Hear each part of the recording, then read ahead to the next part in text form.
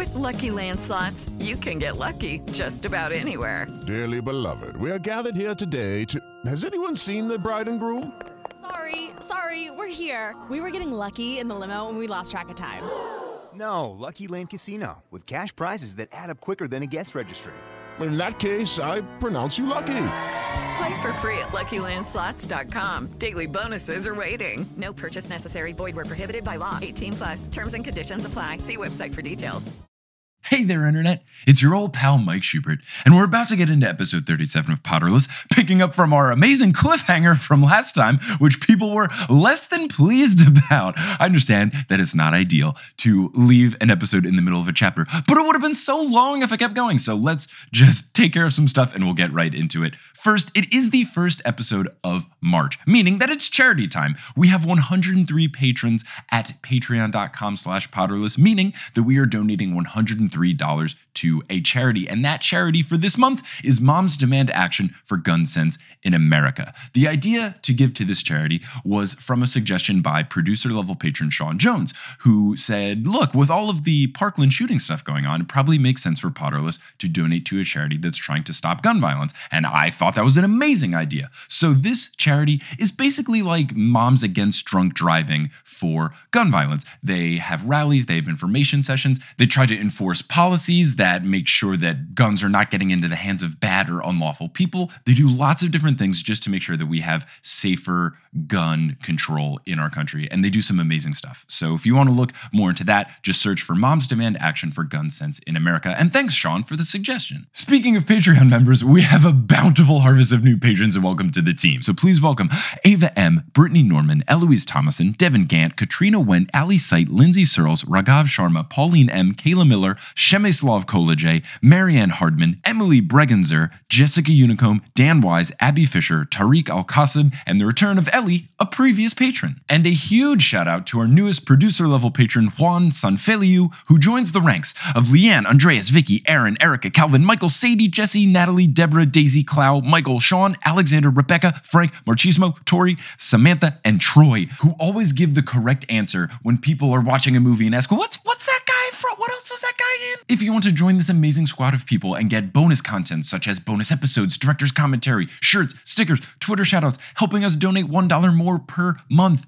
you can head on over to patreon.com/Potterless. Lastly, I just want to quickly thank everybody who's been really nice to me on social media the past couple weeks. I don't know what has happened, but there's been a huge influx of people who have reached out and said that they've binged the podcast in like a week and a half, which is crazy and beyond me. You're all amazing, and it's so nice to see all these messages, and I'm trying to reply to every single one and retweet a bunch of them. You guys are so great, and you make my heart so warm and happy. This has been so much fun, and let's just see where this Potterless ship can take us. You know where this ship is taking us next? To episode 37 of Potterless, covering the rest of chapter 37 and all of chapter 38 of Harry Potter and the Order of the Phoenix, guest starring Multitude's own Julia Schifini.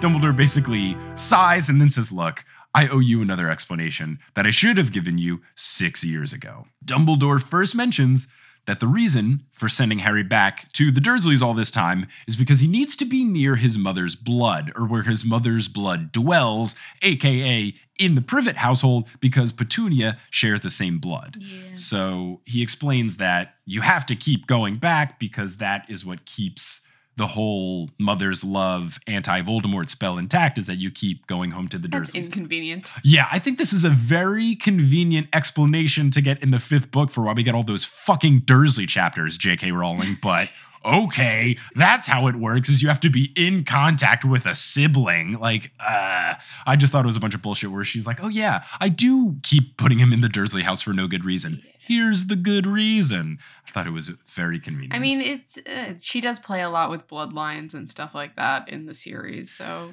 I guess. Yeah. I don't know. It's not my favorite reasoning, but it is a reason. Yeah. Then Dumbledore recaps the entire series, which I thought we had finally stopped doing. I thought we had finally gotten to the point in these books where we don't recap what happened in all the previous ones, and we had made it so far. we made it all but 2 chapters away. We made it through 36 chapters of not recapping what happened. But nope. Dumbledore recaps books 1 through 4 for all the people that hadn't read them at this point, which is like, I can't. I'm sorry, Mike. I'm sorry. I was so upset. At least you're getting it through not the narrator, but rather Dumbledore's perspective. I'm just trying to put a twist on this to make you a little bit happier.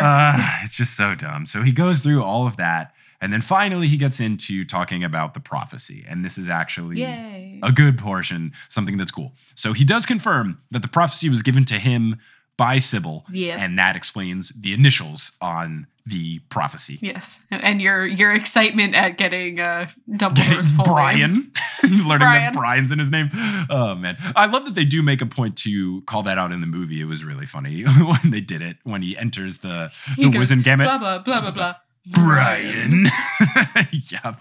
So good. It's really great. So he first clarifies that the prophecy that we've been referring to is just a copy of a literal prophecy that took place. And then he starts to tell the story of that actual prophecy. Yeah. So it's back in time 16 years ago. It's at the room above the bar in the Hogshead where he is meeting with Sybil Trelawney, who is applying to be the new teacher of divination. The Hogshead being the sketchiest bar in town. Yes. It's always good. Yes. Always where you want to conduct a job interview at the sketchiest bar in town. Exactly. Dumbledore even mentions that he was like, I was even considering not teaching the course anymore, but I figured I would give her an interview because one of her distant relatives was one of the greatest seers of all time. So even Dumbledore... If I remember correctly, her distant relative who was a seer was named Cassandra after the seer from Troy, I believe. Ooh, fun facts. Who was cursed by Apollo so that no one would believe her prophecies. Wow. Yeah. That's really good. Yeah. He decides to take her application anyway, but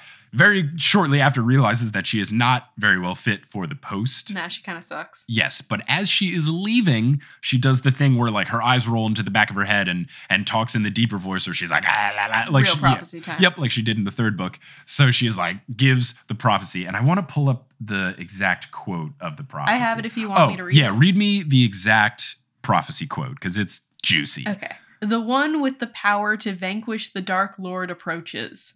Born to those who have thrice defied him, born as the 7th month dies, and the Dark Lord will mark him as his equal, but he will have power that the Dark Lord knows not. And either must die at the hands of the other, for neither can live while the other survives. The one with the power to vanquish the Dark Lord will be born as the 7th month dies. Yes, so super juicy. And then I love that the next thing is Harry being like, Dumbledore, does that mean... What does that mean? Like, please explain to the reader exactly what is happening. I don't have good reading comprehension, Dumbledore. Tell me what that means. So, Dumbledore explains what this means. Someone who's born at the end of July from parents who have defied Voldemort 3 separate times. And Harry's like, oh, so it's me? And then Dumbledore goes, well, technically, it's either you or, plot twist, Neville Longbottom, which is and you finally get the explanation to the Neville is the chosen one theory. You do. Are you happy now? Well, yes. So is this what sparked it? Because I think it's kind of lame how out in the open it was. I thought this was some theory that like people came up on very tiny clues, but literally Dumbledore is like, it could be Neville straight up in the book. He says it could have been Neville. Yeah. But there's people that still... Voldemort picked you, yes. And you'll see in the next 2 books why maybe it could be Neville. Okay. Yeah. So the only thing that I could maybe think of is that I thought it was weird that the prophecy a second time said the one with the power to kill Voldemort will be born in the month of July. So my theory of what the Neville theory is that... Your theory of the theory? Yeah, my theory of the theory, because I haven't looked it up yet. But my theory of the theory is that, yes, Voldemort marked him as his equal, which makes Harry the first part, which is that one of them has to live and the other one has to die at the end of the other. But maybe people think that the second sentence is actually about Neville. So like Neville actually has the power to kill Voldemort, not necessarily Harry. I don't know if that's like what it means. But I was a bit disappointed because I thought this like Neville theory was something that people picked up on very tiny, minute details. But it's just straight up like, it could be Neville. You'll see. Okay, good. I'm excited to see. So yes, it explains that Neville also was born in the end of July and that his parents, I guess, also defied Voldemort 3 times. We never learn what either of those defying moments are, but I assume we will learn. I don't think you ever do. Oh, really? Darn. I wanted to know exactly what it was. But you know from context that Lily and James and Alice and Frank were both in the Order of the Phoenix. Yes. So they were doing a bunch of defying. Yeah, exactly. Yep. And theoretically, they could just do it all at the same time if maybe they fought him 3 times or whatever. Maybe. So yeah, basically you get a back and forth where Dumbledore very plainly explains all of this, what this means. Dumbledore refers to the prophecy as the weapon that Voldemort desired so dearly. So again, we're getting this thing where like the prophecy is the weapon. It's not a weapon, no. But Dumbledore called it the weapon. But it's not. Yeah. It's not a weapon. Like, unless you're like, information is the most powerful weapon of all time. Like, no. The pen is mightier than the sword. Is it though? Because I can stab you with the sword and it'll do much more damage. Yeah, than a pen stab at least. Dumbledore explains that the reason Voldemort wanted to hear the prophecy so badly is that he only had part of the prophecy because somehow someone heard this prophecy being told, even though it's in the room above the bar. It says that the eavesdropper was removed halfway through the prophecy. So I don't know if they ever explain this later in the book, but my guess... They do. Okay, my guess is that it's Peter Pettigrew as rat form, and he just happened to be upstairs, and then someone was like, rat, get out, and then like shoot it away. I like that theory. That's my theory, just because like it specifically notes that it was upstairs in the bar, so it's not like... they were in the bar and they like did something that got worthy of getting kicked out of a bar. Right. I don't know what else is in that upstairs, but that's just my guess. Oh, I think it's an inn, so there's probably like rooms to rent above, like when Harry rented them above the Toothless Walnut's place, the Leaky Cauldron, yeah. The Tom Walnut's place. Gotcha. So, okay, that makes more sense. Yeah. So, my guess, Pettigrew in rat form. Let's see what it actually is. That's a really good theory. That is actually one of your better theories. Ooh, because mine usually suck. Yes. So, so basically, Dumbledore says that person only got the first half of it, not the whole like one has to live kind of thing, and the power he doesn't know. Just the whole. All it got is the July person with parents that defied him 3 times. So he doesn't get the marking. He doesn't get the power that he doesn't know. Neither shall live while the other survive. Things. Yeah, exactly. Yeah. Harry is like, but wait, couldn't it still be Neville? What if Voldemort messed up? And then Dumbledore's like, look, he chose you as his equal, thus that makes that part of the prophecy you. It has to be you. And then Harry is pretty shook by this, but then he asks Dumbledore a question to clarify. And he asks, okay, wait a minute. So that end portion where you said one can't live while the other does that mean one of us has to kill the other? And then Dumbledore just goes, yes. Dumbledore straight up like, yep, gonna end in death, sorry. He just goes, yes. and then like the line after that is, for a long time, neither of them smoke. Sam. Yeah, it's the most perfect interaction. So after this, Harry starts to hear people getting up and going to breakfast. So this conversation has lasted like long into the night and the next morning. It's like 6 a.m. Well, they were at the ministry pretty late. And when they started their conversation, the sun was starting to rise. Yeah. So this has gone on for hours on end. And people are trying to get up. Harry starts to think, how can anyone think about food when Sirius Black is dead? It's like, dude, everyone else thinks Sirius Black is a mass murderer. Like, no one else thinks he's a good guy. First off, no one knows that he's dead yet. And second, even if they found out, no one would be like, oh no. They'd be like, oh, okay, cool. Everyone would feel more safe because he was on the loose. It's like when Charles Manson died.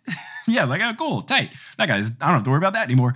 The chapter then ends with something that I think is super stupid, which is Dumbledore being like, oh, I owe you one more explanation. You might be wondering why I didn't make you a prefect. I thought you already had too much to deal with. And I feel bad about it. And the face. A single tear drips into his silvery ass beard. Yeah, which is like Dumbledore, like making Harry prefect would have been so dumb. Like, I covered this in the first episode with Lauren. Harry is the anti-prefect. He's broken every rule. He sneaks out all the time. He does spells when he's not supposed to. He uses the invisibility cloak.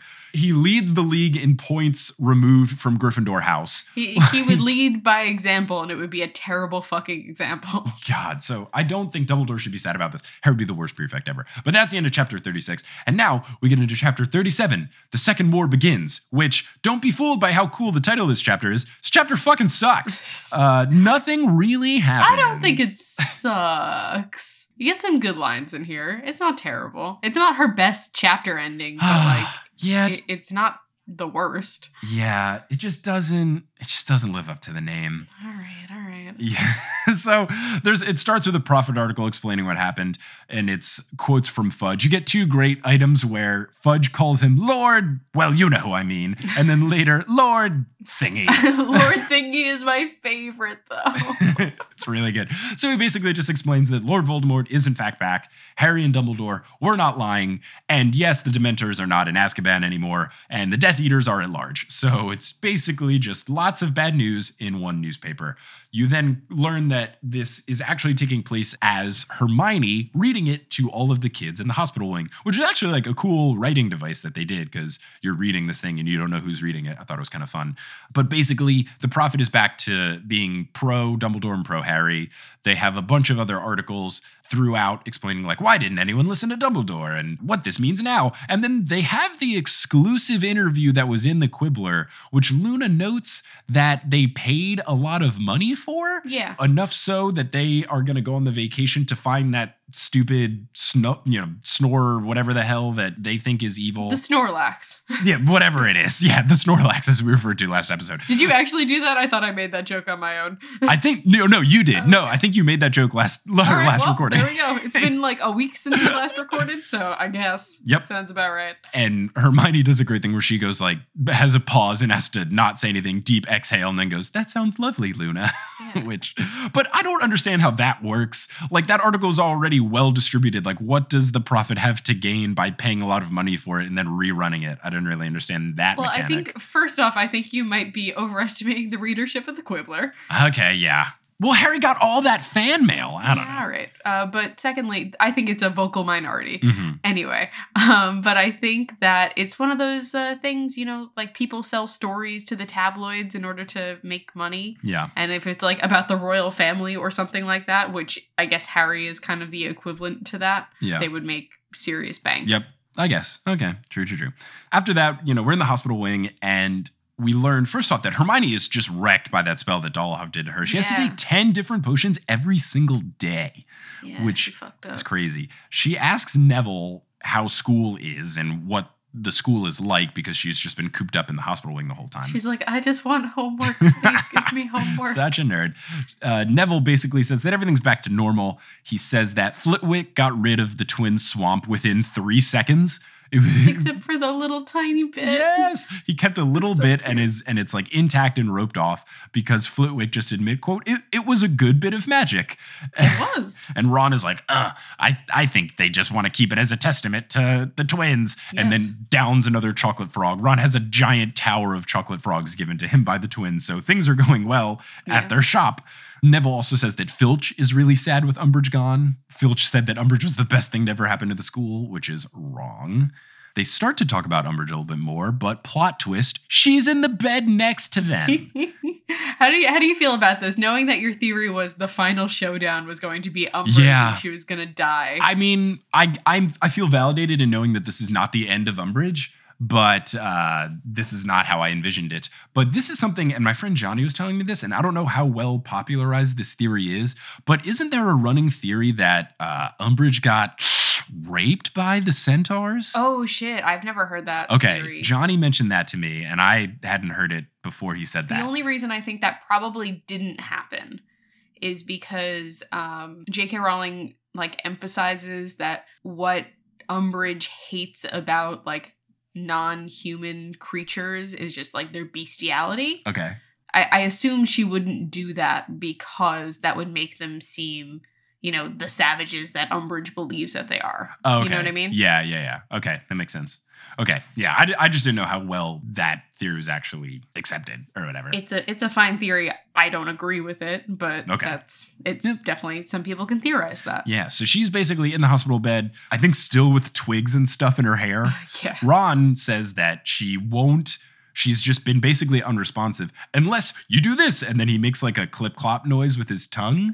Which is kind of mean. Funny. It's funny, but really mean. And she perks up and is like, he's evil. evil. Yeah, she is super evil. She is evil. We can torture evil people. That's fine with me. So you learn that Dumbledore saved Umbridge from the Centaurs, and that people don't know how, and I don't know if they ever explained He how. just fucking walked into the forest and was like, give me back this bitch. Pretty much. Then Harry asks what's going on with Firenze. Is he still going to be the teacher? And they're like, yeah, he can't go back to the Centaurs. They hate him. And you learn that Firenze and Trelawney are going to co-teach the course, which sounds really bad. Like, they're two horrible professors teaching a horrible subject. Now their powers combined, like, doesn't seem promising at all. I think the way that they end up splitting it is like Firenze teaches 1 year, and then they switch back to Trelawney for the next year. Okay. All right. I think that's how they do it. Yeah, okay. Trelawney would take 3rd years and Firenze would take 4th years. Okay. And, yeah. I can see it. Harry hasn't told anybody about the prophecy, and he doesn't. He then tells everyone that he's going to see Hagrid, but instead goes to the lake from the Snape flashback thing. Doesn't he go to Hagrid at one point? Like, he goes to Hagrid, Hagrid pisses him off, and then he goes to the lake. Does he? No. So what happens is he leaves the hospital wing. Mm-hmm. He runs into Malfoy, Crabbe, and Goyle. Of course. He does some sassy shit about, Of course. he's like, Malfoy's like, you're gonna pay. Yep. And Harry's like, oh, well, I'm terrified now. I suppose Lord Voldemort's just a warm-up compared to you three. Mm-hmm. And basically, And yeah. Malfoy's like, you put our dads in jail. And he's like, yep, well, fuck it. And then fucking McGonagall comes back and is being a badass and, like, hands Crabbe her bag and is like, bring this upstairs for me. Yeah. You little bitch.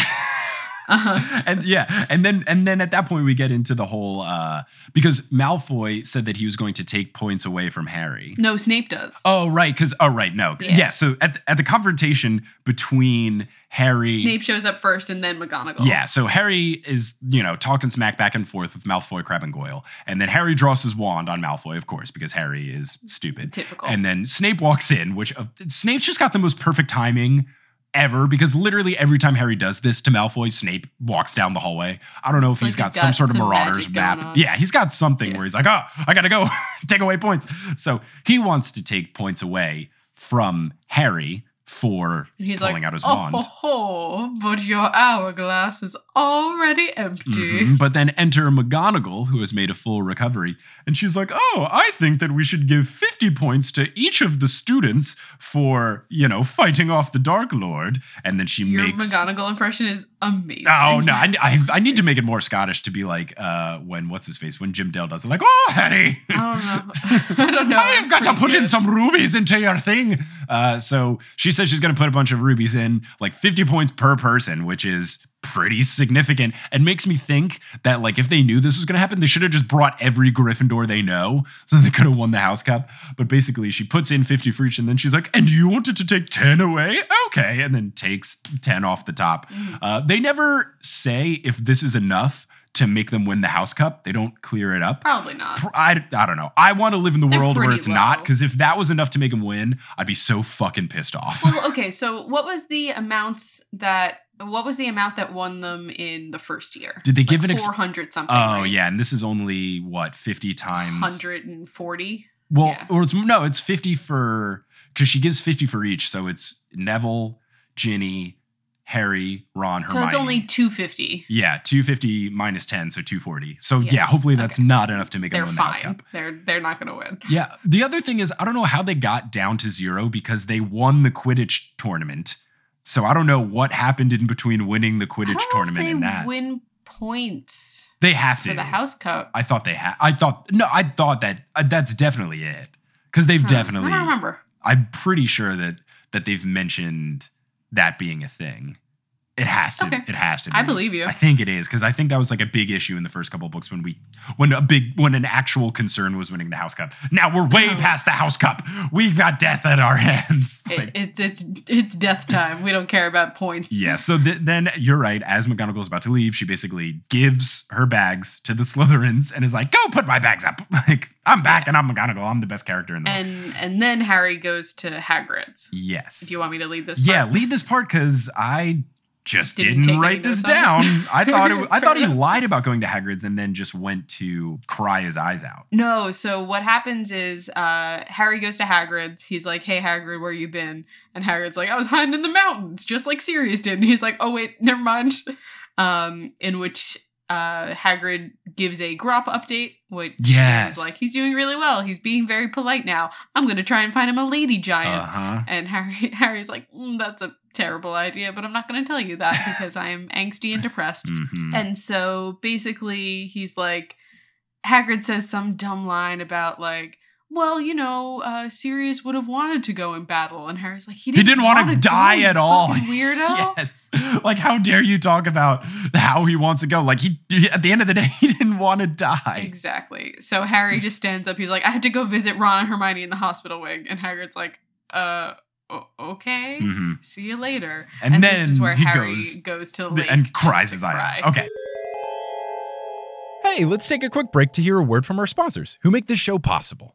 This episode of Potterless is brought to you by Arena Club. Now, if you listen to this podcast, it should be no secret that I am both a sports nerd and more of a traditional nerd. And when you think of these two types of nerddom, there's one thing that links them together, and that is card collecting. Whether you are looking to buy, trade, sell, or display a card collection of sports cards or Pokemon cards, you should check out Arena Club. ArenaClub.com is the place where you can do all of these things. I have recently made a purchase on the marketplace. I got Lieutenant Surge's Raichu, which is my favorite Pokemon, and I didn't even know that there was a Lieutenant Surge version of the Raichu. So that is a card that I now have, and it's not just some digital thing. I can have this card physically mailed to me. So there's a bunch of cool stuff you can do with Arena Club, including their slab packs. If you have ever done any sort of card collecting, you know that ripping packs or repacks can be a zero transparency type of thing where you're just hoping you get some sort of cool card. But what's nice about the slab packs with Arena Club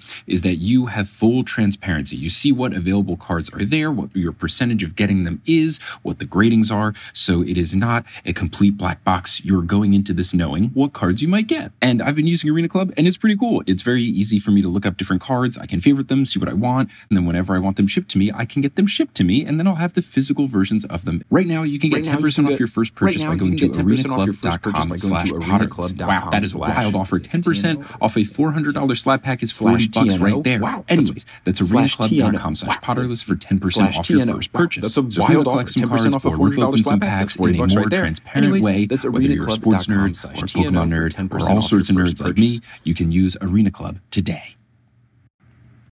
Yeah. All right, now that we're back on track. So it's the day before the end of school, and Umbridge just kind of leaves the school now that she has fully recovered. She doesn't really make a commotion about it or anything, but she just kind of pieces out. Yeah. They don't really say anything about what her fate is. It's just she's gone. She left out of embarrassment, basically. Yeah, they said that she accidentally ran into Peeves on the way out, and he kept kicking her until she crossed the gates. Yep. Good old Peeves. Peeves. Good old Peeves. Mm-hmm. Ron is going off to the final feast.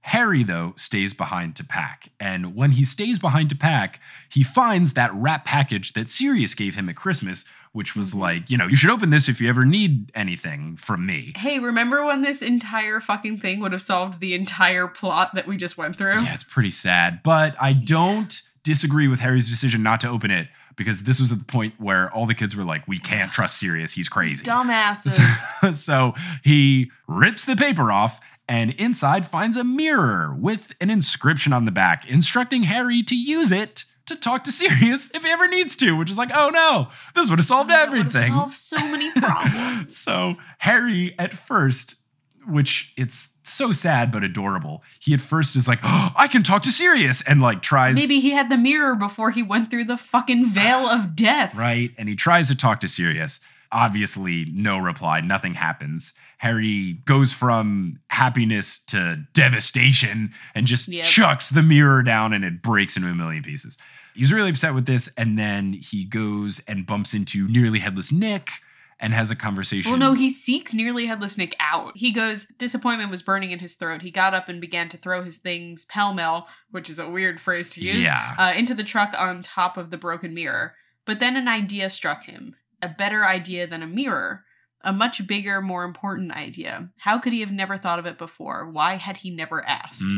And then he runs and tries to find Nearly Headless Nick. So he finds Nearly Headless Nick, and Nearly Headless Nick explains that not all dead wizards are turned into ghosts. And he's so awkward about it. Yeah. He's like, oh yeah, this happens a lot when people suffer a big loss. Mm-hmm. They come to me to ask about ghost stuff. Yeah, he also then goes on about how like being a ghost actually isn't that great. No, it kind of sucks. Yeah, he's like, look, I'm just stuck here and I can't really pass on.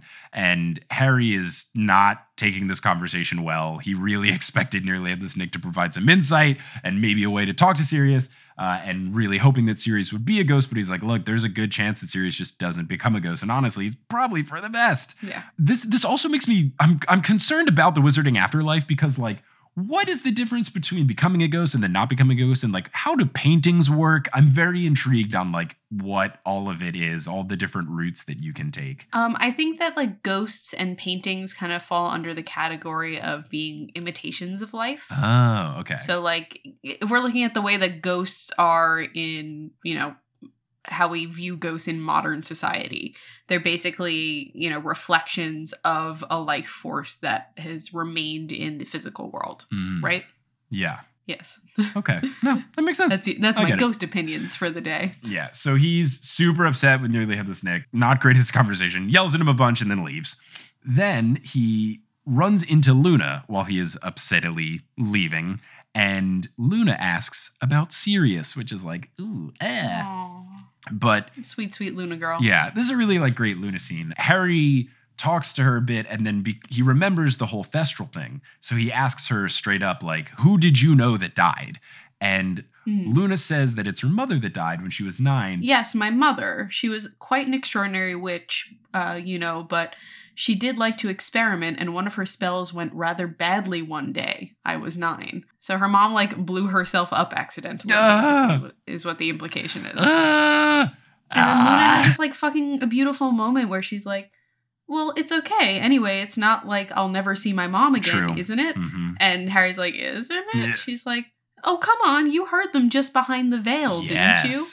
Exactly. Which is like a fucking moment. She tells Harry that the voices behind that curtain, that veil in the Department of Mysteries, are the voices of wizards who have died. Yeah. But Harry is not sure whether or not he wants to believe her because of all the crazy stuff that Luna believes in the Quibbler. But it's so blatantly obvious that it's true. Yeah, that's my thought, but it did plant a seed of doubt inside of me because at first I was like, oh, okay, this makes a lot of sense. But also it is Luna. But I see Harry's point here is basically what I'm trying to say. Yeah, okay. I get it. You gotta give Luna a little bit more credit, though. Yeah, I would like to. Especially on more serious matters like this. Yeah. But that's the end of that conversation. And then we get to the next day where everyone's leaving Hogwarts to get on the Hogwarts Express. Cho Chang walks by. Like, all right, Cho's still a thing, is exactly what I was thinking. Harry doesn't look her in the eye. And him, Ron, and Hermione are like, oh no, how's that going? He basically tells Ron that they're not seeing each other anymore. And Hermione politely lets him know that Cho is now dating Michael Corner. And that at first, and I had the same thought, and then they bring this up. It's like, wait a second, that's Ginny's boyfriend, right? And then Ginny's like, not anymore. Exactly. Ron's like, no, wait. Michael Corner's dating Ginny. And then Ginny's like, nah, like, I'm not dating Michael Corner anymore. He didn't like Gryffindor beating Ravenclaw in Quidditch and got really sulky about it. So I ditched him and he ran off with Cho instead. The dumbest reasoning ever. Like, good for Ginny to not be with him anymore. Because if you're going to be so upset about that you break up with your girlfriend, like, that's the dumbest thing. No, she broke up with him. Well, yeah, but like, she was like, you're being a whiny bitch and I need better. Ginny is so good. Like, the 5th book is all about Ginny, and I love it. It's all about that Ginny. She's so good. It's all about Ginny. Harry is like, okay, whatever. I don't really care anymore. Well, no, there's a great line where Ron is like, oh, yes. I always thought he was a bit of an idiot. Good for you. Choose someone better next time. And he cast Harry an oddly furtive look as he said it. Yes, which I did think was interesting because I don't know if that was like Ron suggesting this. I hope it's not, because I really wanted Ron to be like violently upset when Harry inevitably at some point in the 6th or 7th book is like, oh, by the way, I have a crush on Ginny. I really want Ron's reaction to be like, what? And if Ron like actively wants Harry to date Ginny, that'll make me kind of sad. So this made me a little upset. But then we learn later that Ginny had a quick turnaround because now she replies, she's like, yeah, I've chosen better. I'm dating Dean Thomas. And Ron gets super pissed. And she's like, would you say he's better? And Ron's like, what? Ron is not happy in the slightest. So the train is pulling into King's Cross. Harry then sees several members of the Order waiting for him. Okay, I have to talk about how much I love found family and how much this entire scene touched me so much. Is found family a thing, or is that just the concept of like having a new family? The concept of like choosing your family based off of like people who are good to you in your life. Okay, I didn't know if this was like an anime I had never heard of or something. No. So found family is basically this idea that, you know, you choose the people in your life to become your family because your family is shitty or just because you can do better. So this like whole fucking scene is just like, hey, yo, like Mad Eye Moody showed out. Tonks is there. Lupin's over there. Mr. and Mrs. Weasley, Fred and George. I think Kingsley shows up at some point. Yes, I don't remember. Kingsley Shacklebolt does. So it's just like, first off, it's the fucking dream team that showed up to the Ministry of Magic. And Yes. secondly, it's just like all these people who are just like, we're going to come out and make sure that like no one treats Harry badly. There's nothing. so good. It's beautiful and perfect. And I love it. Yes, they are definitely the dream team. And as he sees them, the Dursleys then approach. The Order gives the Dursleys the keep your hand off my daughter speech. They're basically just like, don't be a piece of shit to Harry, or like, we'll have something to say about it, blah, blah, blah, blah, blah. I mean, Mr. Weasley has a great one. He's like, good afternoon. You might remember me. My name's Arthur Weasley. And then the narrator goes, as Mr. Weasley had single-handedly demolished most of the Dursleys' living room 2 years previously, Harry would have been surprised if Uncle Vernon had forgotten him. That is the only rehashing of what happened in a previous book that I will accept, because that's hilarious. That was a very acceptable one. And then Moody just being like... Moody comes in and he's like, look. It's like, I got a weird eye. Don't fuck with me. They like, specifically, it says that Vernon tries to talk to Moody because he thinks that Moody is like the most similar looking to him. So they'll have, they'll be like equals because, I don't know, they both have stupid hats or whatever. Yeah. But Moody basically tilts back his hat to reveal his magic eye that is like moving about rapidly. Okay, can I read the exchange because it's fucking priceless. Go for it. So Vernon goes, "Are you threatening me, sir?" he said, so loudly that a passerby actually turned to stare. "Yes, I am," said Mad Eye, who seemed rather pleased that Uncle Vernon had grasped the fact so quickly. "And do I look like the kind of man who can be intimidated?" barked Uncle Vernon. "Well," said Moody, pushing back his bowler hat to reveal his sinisterly revolving magical eye. Uncle Vernon leapt backwards in horror and collided painfully with a luggage trolley. "Yes, I'd have to say you do, Dursley." Just fucking priceless. It's so good. And then basically Moody tells Harry that if he doesn't hear from him for 3 consecutive days, he will send someone to check up on Harry. And loud enough where Vernon can hear this, so it's basically a threat through telling Harry this. Ron and Hermione promise to see him soon. Harry heads back to Fort Privet Drive, and that is the end of Harry Potter and the Order of the Phoenix, as well as the end of this episode of Potterless. Excellent Julia, job. How do you feel about these final chapters? I really like the end of this book. I feel like it really brings together everything. The entire book is not, the best paced and the best put together book that she's written, but I think the ending really cinches it for me, and it deals with a lot of really interesting topics, and it deals with like cool metaphysics in the magical world, which is always interesting to me. So I'm a fan. I really like this one. I really like the ending of this. There's a reason I asked to do these chapters. I totally understand why. Because like the whole 5th book is like, it's not the best, but the ending of it is really, really strong. And I covered this in one of the live stream patron things that I did. I can see why the 5th book is the most frustrating for people, but it's definitely not the worst book in the series. No. The worst book in the series has to be the 2nd book. Because what happened? Correct. Like nothing at all. Except for Ginny got possessed by kind of Voldemort, and that's it. Like by fake Voldemort. Nothing really happened. So the ending of this 5th book is enough to make it pretty solid. And there are lots of frustrating parts, but like specifically these final 5 chapters that we've covered on these episodes are phenomenal and they're really good. Yes, the last chapter being called The Second War Begins is a bit of a downfall because it doesn't. I thought that there was going to be something more hype, but literally the only mention is like they see someone in King's Cross that looks like they're going to go fight, and they're like, oh, I guess, it's going to happen. And that's like about it. But the final chapters before that are just so good. Like that freaking duel between Voldemort and Dumbledore is so good. And then the Dumbledore apology chapter is also really good. So yes, the 5th book was really frustrating, and we had chapters that didn't need to exist, and we have lots of Saint Mungo's descriptions I could have done without, but the ending is just so good. Just expanding the universe, man. Just expanding the universe. Whatever. But yeah, definitely better than the 2nd book. Yes. Like, no question. For sure. Awesome. Well, Julia, thank you for being on this episode of Potterless. Listeners, thank you for listening. You can check out Julia on Spirits Podcast, but you have other stuff to plug too. Why don't you plug your other stuff? I do. I'm also a voice actor for a couple of different audio dramas, specifically a noir psychedelic horror, I guess, called What's the Frequency, which is wonderful and creepy and bizarre, and I highly recommend it. And I'm also the lead voice actor on a show that just recently came out called Tides Podcast, which is about a xenobiologist stranded on an alien planet. So good. So definitely check all of those out. And of course, Spirits, which is one of my faves. So great. Oh, also Waystation. Oh, yeah, right. Which is a Lost Girl fan cast. And if you've never heard of Lost Girl, it is a TV show, and we're not surprised you haven't heard of it, but it's like a cooler, more Canadian, gayer Supernatural. There we go. And it's wonderful. Beautiful. And there's a lot of shitty wigs. Great. That sounds wonderful. But anyway, thank you guys so much for listening. Julia, thank you so much for joining. Oh, it's a pleasure. Until next time, as they say in the Wizarding World of Harry Potter all the time, Wizard on! Wizard on!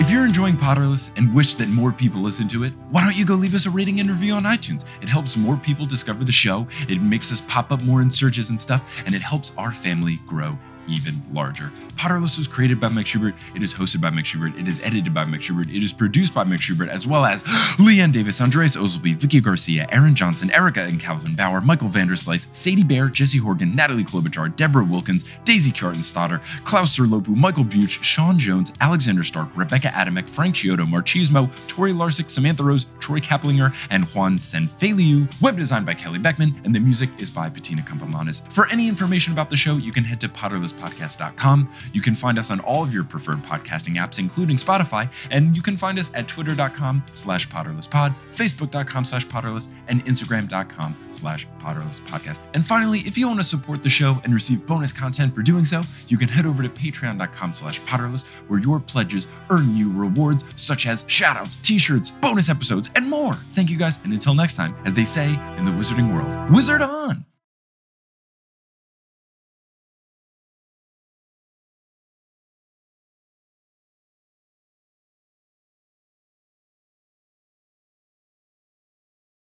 With Lucky Land Slots, you can get lucky just about anywhere. Dearly beloved, we are gathered here today to... Has anyone seen the bride and groom? Sorry, we're here. We were getting lucky in the limo and we lost track of time. No, Lucky Land Casino, with cash prizes that add up quicker than a guest registry. In that case, I pronounce you lucky.